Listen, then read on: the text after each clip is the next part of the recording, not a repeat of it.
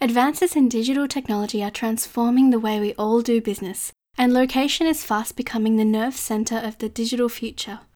Why? Because in our global environment, location matters. And most data includes a location component that, when unlocked, will open new lines of inquiry, analysis, and understanding.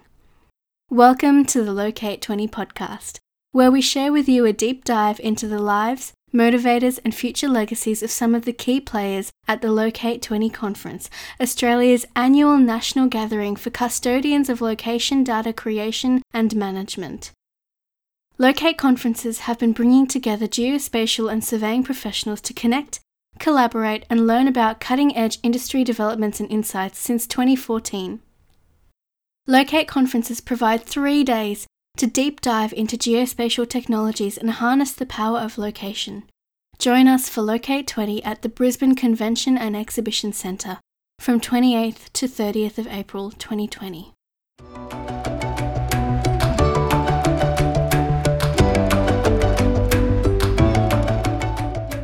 Our guest for today's episode is Peter Woodgate. Peter is the chair of SmartSat CRC, chair of the Australian Urban Research Infrastructure Network, co-chair of the 2026 Spatial Industries Transformation and Growth Agenda, board member of the PSMA Limited, and is a member of the Council of Charles Sturt University. He has been involved with the spatial and space industries for over 30 years, helped create several companies, and managed an industry cluster of over 100 companies, translating applied research into commercial outcomes. Peter is an honorary fellow of the Surveying and Spatial Sciences Institute, a life member of the International Society for Digital Earth, and graduate of the Australian Institute of Company Directors. He has a Doctorate of Business Administration through RMIT University, a Master of Applied Science in Remote Sensing from the University of New South Wales, and a Bachelor of Forest Science from the University of Melbourne. We are absolutely thrilled to have Peter join us for today's episode. Peter, please tell us a little bit about your journey. How did you get to where you are today, and what are some of the learnings that you've had along the way? Well, I've had a bit of a blessed career, thanks to Roshni. I started off as a forest scientist, and my first posting was into forest research, so I actually got a taste for the value of long-term research thinking. But my career really changed course when, back in 1983, I was involved as a first attack firefighter with the 1983 Ash Wednesday bushfires up in the Central Highlands around Warburton, and saw the catastrophic devastation that caused very large areas of fires. And I was tasked by the Forest Commission to go back in over the following months to try and map and assess the damage. And we did so using techniques that were probably 100 years old. It meant a lot of walking through blackened forests with block roads, laboriously mapping with a chain and compass survey. And after about 6 months of that, with time running out to better manage the rehabilitation and recovery of those forests, it was suggested to me we should try using this new technology called remote sensing, satellite imaging. So I did a bit of investigation, wrote a report for the chairman of the Forest Commission that this might be useful. And next thing you know, I'm up doing a short course at the University of New South Wales, and I was absolutely blown away by the power of these technologies. And to the great credit of the Victorian government, they sponsored me to do a master's in remote sensing at the university on the promise that I'd come back and set up a remote sensing unit for the Victorian government to use. That all played out beautifully. So during the 1980s, I had this great opportunity to slingshot the Victorian public sector into the modern era, as it were, and that completely changed my journey in life. And I've been able to since then weave in the twin themes of research and next generation technologies in a whole range of different application areas.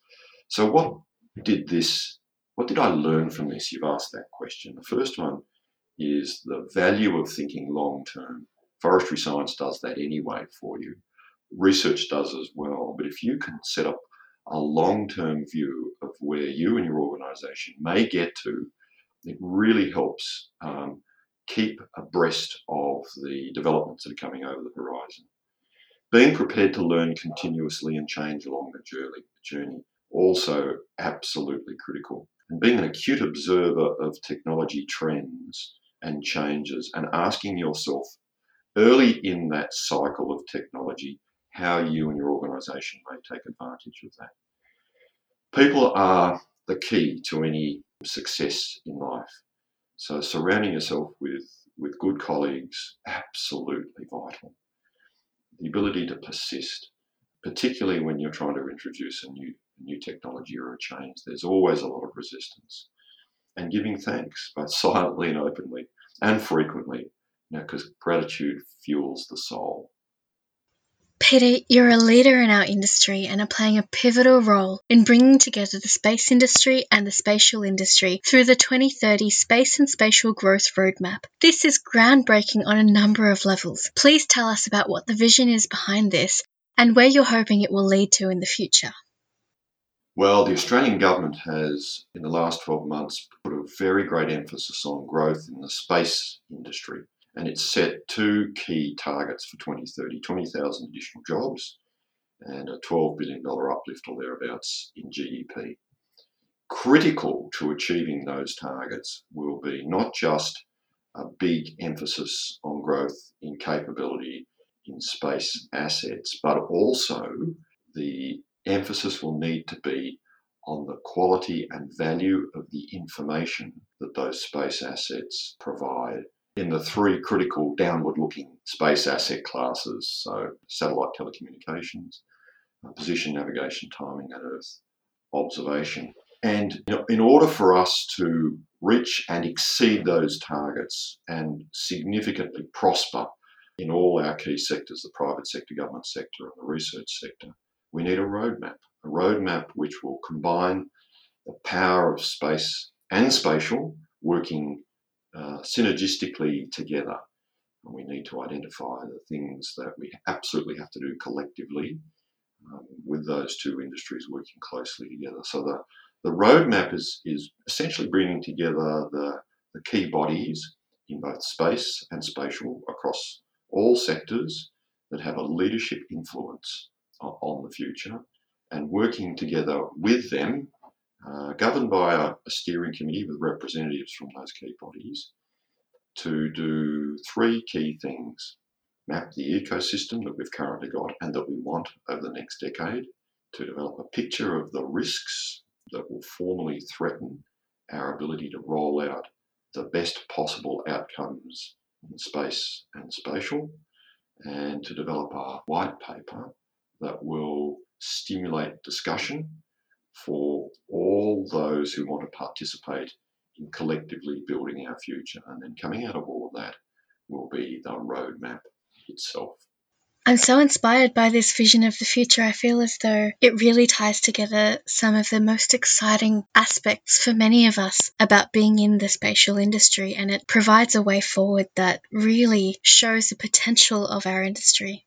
What do you see as our heritage being as an industry, and how will this play out to influence our future? Yes, this is a really interesting question. So the digital world is set to emulate the real world over the next decade. A virtual copy, essentially, with modelled options of the future. We could call it a digital twin or Microsoft's planetary computer. By whatever name, spatial will play a profound role in making this happen.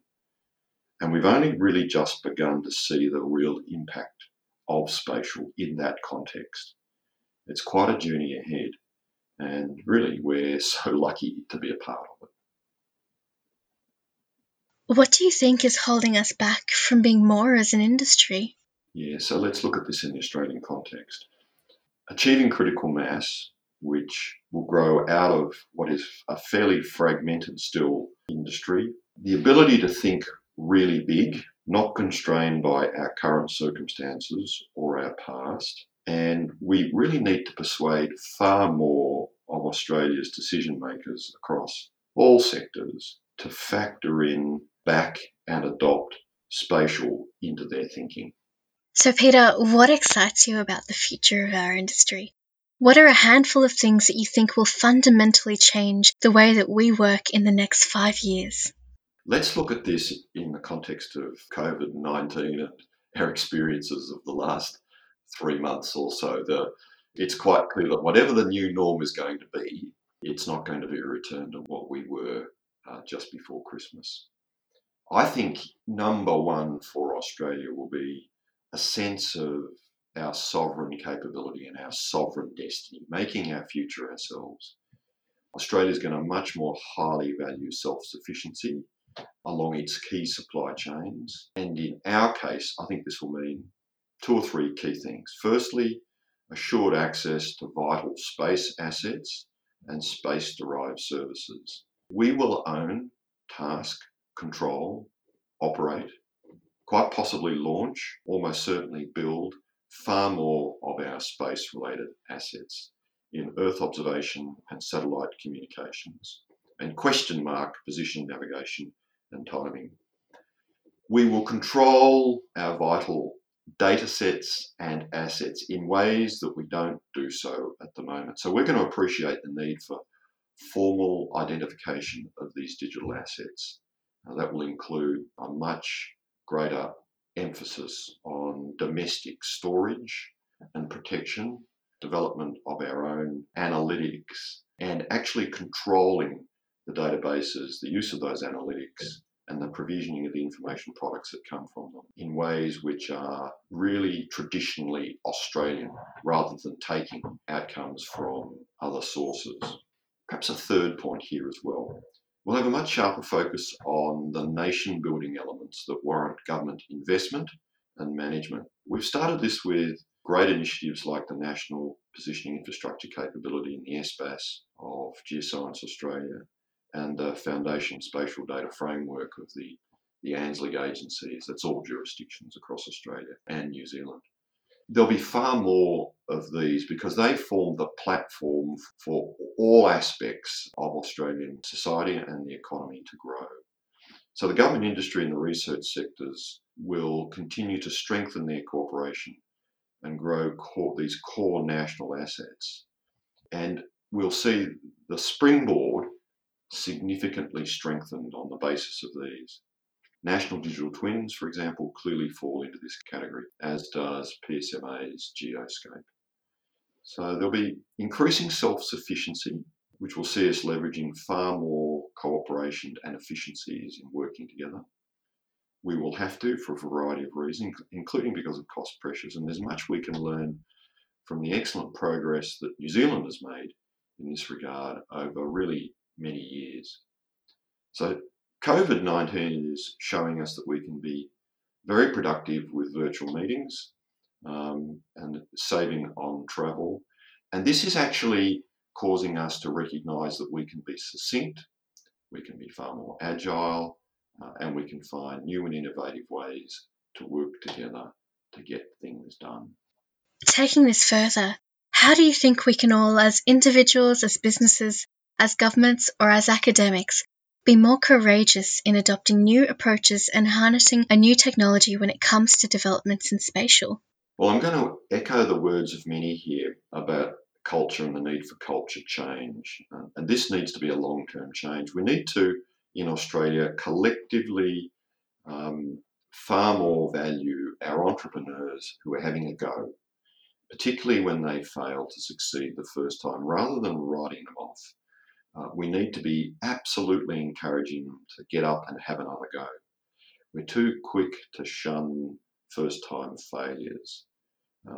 So we need to collectively recognise the opportunities that can be harnessed via the huge experience that these entrepreneurs are gaining via failures and successes. Because with the knowledge that comes from a failure, you're far more likely to succeed the next time. The US particularly are a leader in this, and they actually highly value the hard-won experiences. We need to be the same. And more immediately, I think we need to personally cultivate the awareness of how emerging technologies can help our own organisations. To do that, we need to have an acute appreciation of the goals that are driving our own organisations.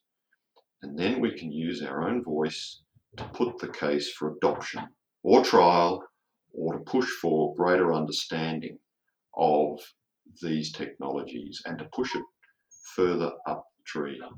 Now, often you can get far further in a crisis, and so there's an opportunity for us right now to be able to do more of this.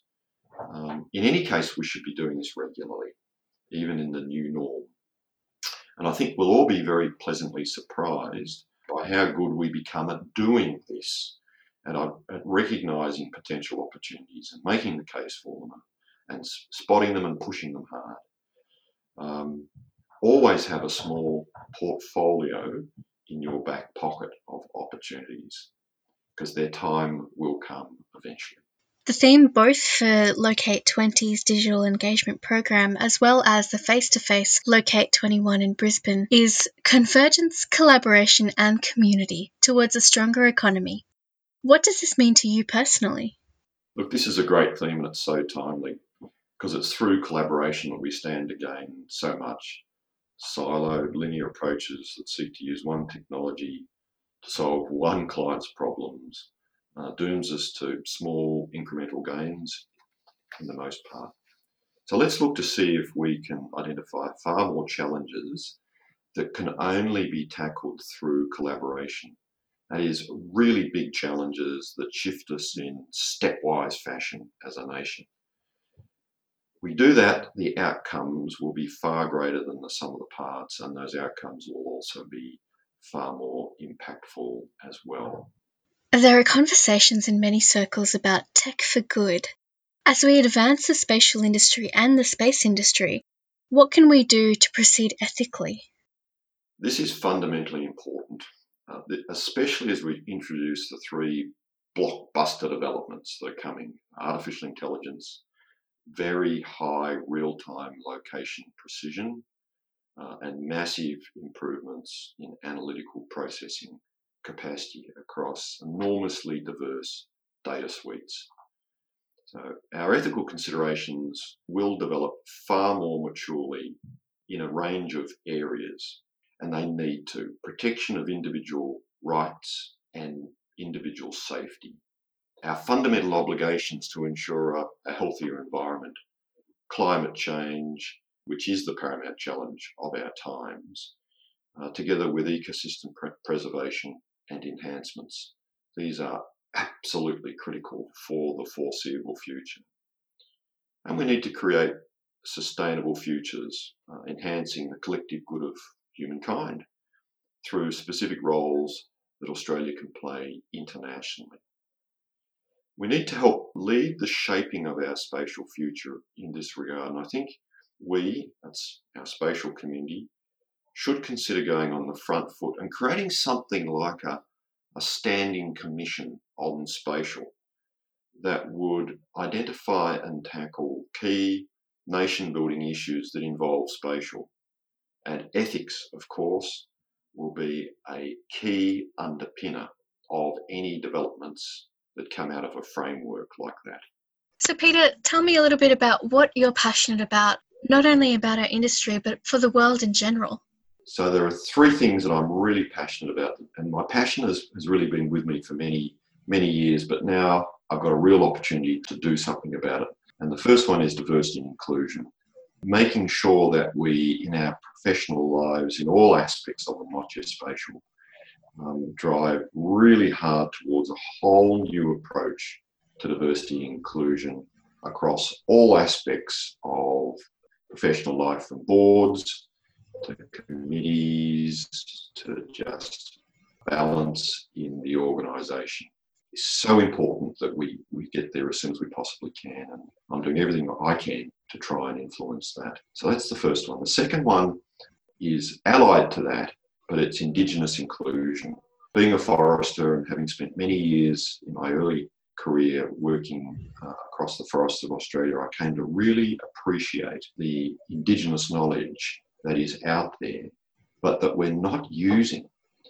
And in recent years, particularly with the fires of the last season, there's been a wonderful debate opened up about the incredible knowledge that was utilised for tens of thousands of years by our Indigenous forebears in managing really effectively the natural landscape of Australia. And I'd love to see a resurgence of that in the context of far greater recognition of the incredible heritage of our Aboriginal people in the past and now in the present. And the third one is climate change and the environment. We are overwhelmed with evidence that we are fundamentally changing for the worse our natural environment, which is impacting everybody and everything globally. And we need to see a sea change in the way humankind goes about addressing that problem and ensuring that we leave an improved legacy for all time. And we know that this is the only window of opportunity to do that. And that window is closing very quickly. I feel incredibly strongly about this. So this is a real time for all of us to use our collective voice to bring that change about. Peter, we've seen with COVID-19 the rapid nature of response by governments all around the world to a crisis that is impacting humanity and the environment in truly unprecedented ways that we haven't seen before. Do you think that there is the potential for us to carry over some of these learnings into the way that we respond to climate change?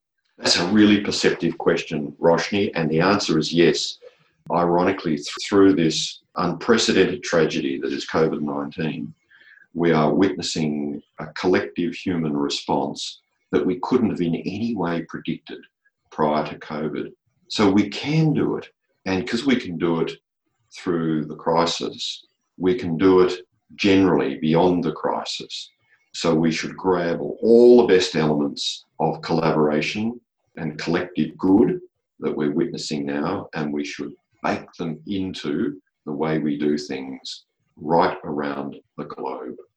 There's so much more that we can do on the back of that, but these first tentative steps have been enormously heartening. For you, Peter, how have your mentors over the years helped change the way that you work? All of us, as we move through our careers, pick up a series of key values and must-dos in order to reinforce success. And so here are some of the ones that I've gathered over my career from a whole range of wonderful and great people that I've had the privilege of working with. Make decisions. So be decisive. This is so hard, but if we're wrong when we make a decision, then make another decision. The underlying point here is don't prevaricate. Get on with things. Secondly, point out bad news early and frankly, and try and couple it with a solution wherever possible. Try to set high standards in every aspect of your professional life, whether it's groundbreaking new technology development or a scientific paper or giving a talk to school children or even just framing an email. Always have in the back of your mind excellence in that communication. Be part of the solution, not part of the problem. Be an easy collaborator and a good colleague. Smile a lot. Be respectful of others. When thinking through a challenge or a problem, resolve a solution and then think some more about it at a higher level until time dictates that you have to act and implement. Through time, this approach gives us an ever more superior series of solutions and more quickly. And finally, invest in your own capabilities, both formal through qualifications and soft capabilities, skills, and do that lifelong. Those were very inspiring. Peter, you clearly have an incredible journey ahead of you. You're so inspiring, you're so grounded, you're so humble. What's on the horizon for you, and what legacy do you want to leave for future generations? Oh, thank you for those very kind words, Roshni. So if I look just at the small portfolio of activities that I'm currently involved in, I'll just touch on each of those. I'm really looking forward to assisting the development of our industry and the space industry, so space and spatial together through the 2030 space and spatial road mapping during 2020 and beyond, and we've previously touched on that. I'm looking forward to contributing to the rapid and sustained growth in the space industry through space research, principally by laying down a best practice governance and collaboration regime that is enduring through my involvement with SmartSat CRC. I'm further developing the thinking on foundation spatial capabilities for Australia and really enjoying that through my involvement with the PSMA and AUREN, which is the Australian Urban Research Centre. I'm also thoroughly enjoying working with Charles Sturt University's Foresighting Committee as a council member, assisting capability building in regional Australia, which is a growing area of need and highly recognised throughout Australia. It's fundamental to the well-being of Australia long into the future.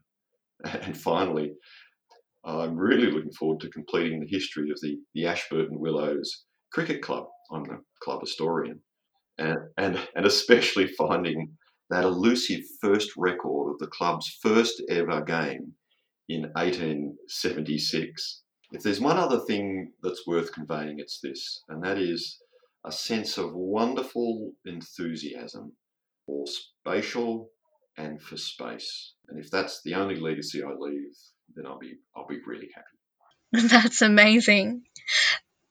Thank you very much for joining us today, Peter. It has been an absolute honour, and I'm sure that the wise words that you've said will give all of our listeners much to think about. Thank you, Roshni. Thanks for joining us for today's episode with Peter Woodgate in our conversation about the 2030 Space and Spatial Industry Growth Roadmap, what Tech for Good means for the future of location intelligence, and the opportunities for growth for our industry's future. Join us on July 22nd, 2020 for a Q&A session with Peter as part of Locate Connect to hear more about what lies beyond Agenda 2026 and take the themes of our conversation today further still. Join us next time on the Locate podcast as we spend time catching up with Melissa Harris, Executive Director of Strategic Land Assessment and Information with Land Use Victoria inside the Location Infrastructure Group of the Victorian Department of Environment, Land, Water and Planning, DELP, and also the Deputy Chair of ANZLIC, the Australia and New Zealand Land Information Council. We'll hear many gems of wisdom from Melissa about how other industries can benefit from the work that the Australian geospatial industry is doing, the important work that governments are doing to provide leadership in this space, the assumptions that people can sometimes make about spatial, and the challenges our industry might face in the future, as well as to hear some of the big leadership lessons that she's learned as she's moved through her career. See you next time.